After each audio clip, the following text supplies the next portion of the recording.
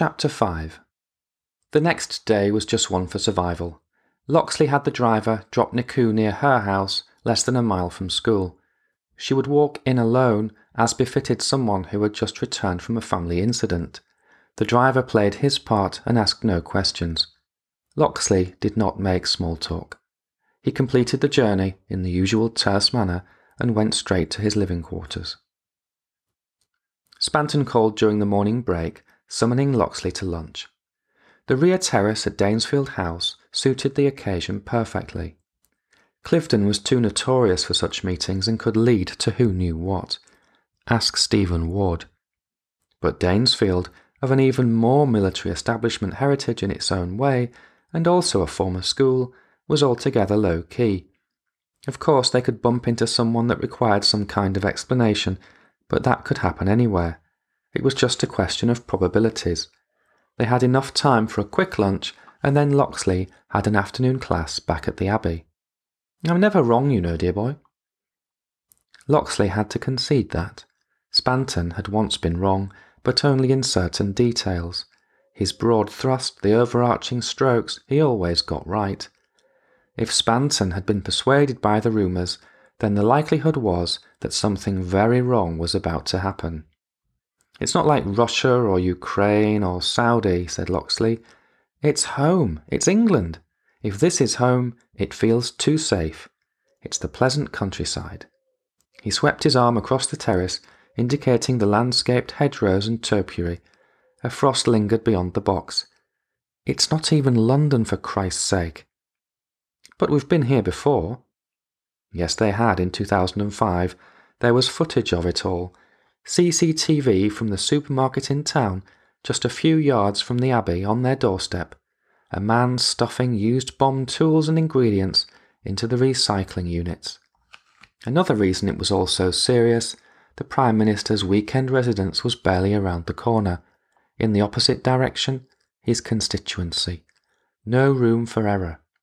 Either could be a target or London itself or anywhere in between or even Birmingham, scene of home-grown atrocities in the past, or further afield or abroad. Heathrow was just a few miles away over the next hill. The ports and the tunnel were not much farther. Locksley stabbed at his pasta, feeling taut. "So what's next for me?" "For Niku. See if she can handle being in school. If not, we'll pull her out to keep her safe." "What happens when her father finds out about Sam?" "I'm putting plans in place, you don't need to worry." Locksley ate in silence for a while. One way or another, the news of Sam's demise would mean the end of Abbey for him, and most likely for Niku as well. If Sam was supposed to keep her safe, then a shooting would ring alarm bells with Hayek. He would pull Niku out of her safe hiding place immediately.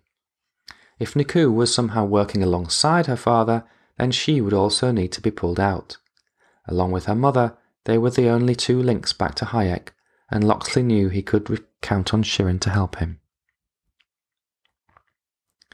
Locksley passed the afternoon just as he had passed the previous day, rattling through his scripts, playing his role. The pupils perhaps noticed that he was not in much of a mood for questions, and the one or two they did ask were easily dispatched. Niku sat next to Amber, and the two of them acted normally insofar as he could tell. The bell went, he sent them out, and off he went for a coffee. Most definitely a coffee, an espresso double shot with neither milk nor sugar. He had a sense of foreboding and found himself wondering about Hayek the father. Not worrying, just wondering. In the end, he did not need to wonder for very long. He had retired to his quarters after a goodish dinner at school. He had vaguely registered the presence of Niku somewhere in the hall, thereby keeping his end of the thing going. He spent a nice half an hour talking about French and history with Maria, and they ended up talking about Waterloo. It was later on, as Locksley settled in for whatever was on before the World Tonight, that he sat bolt upright in his club chair.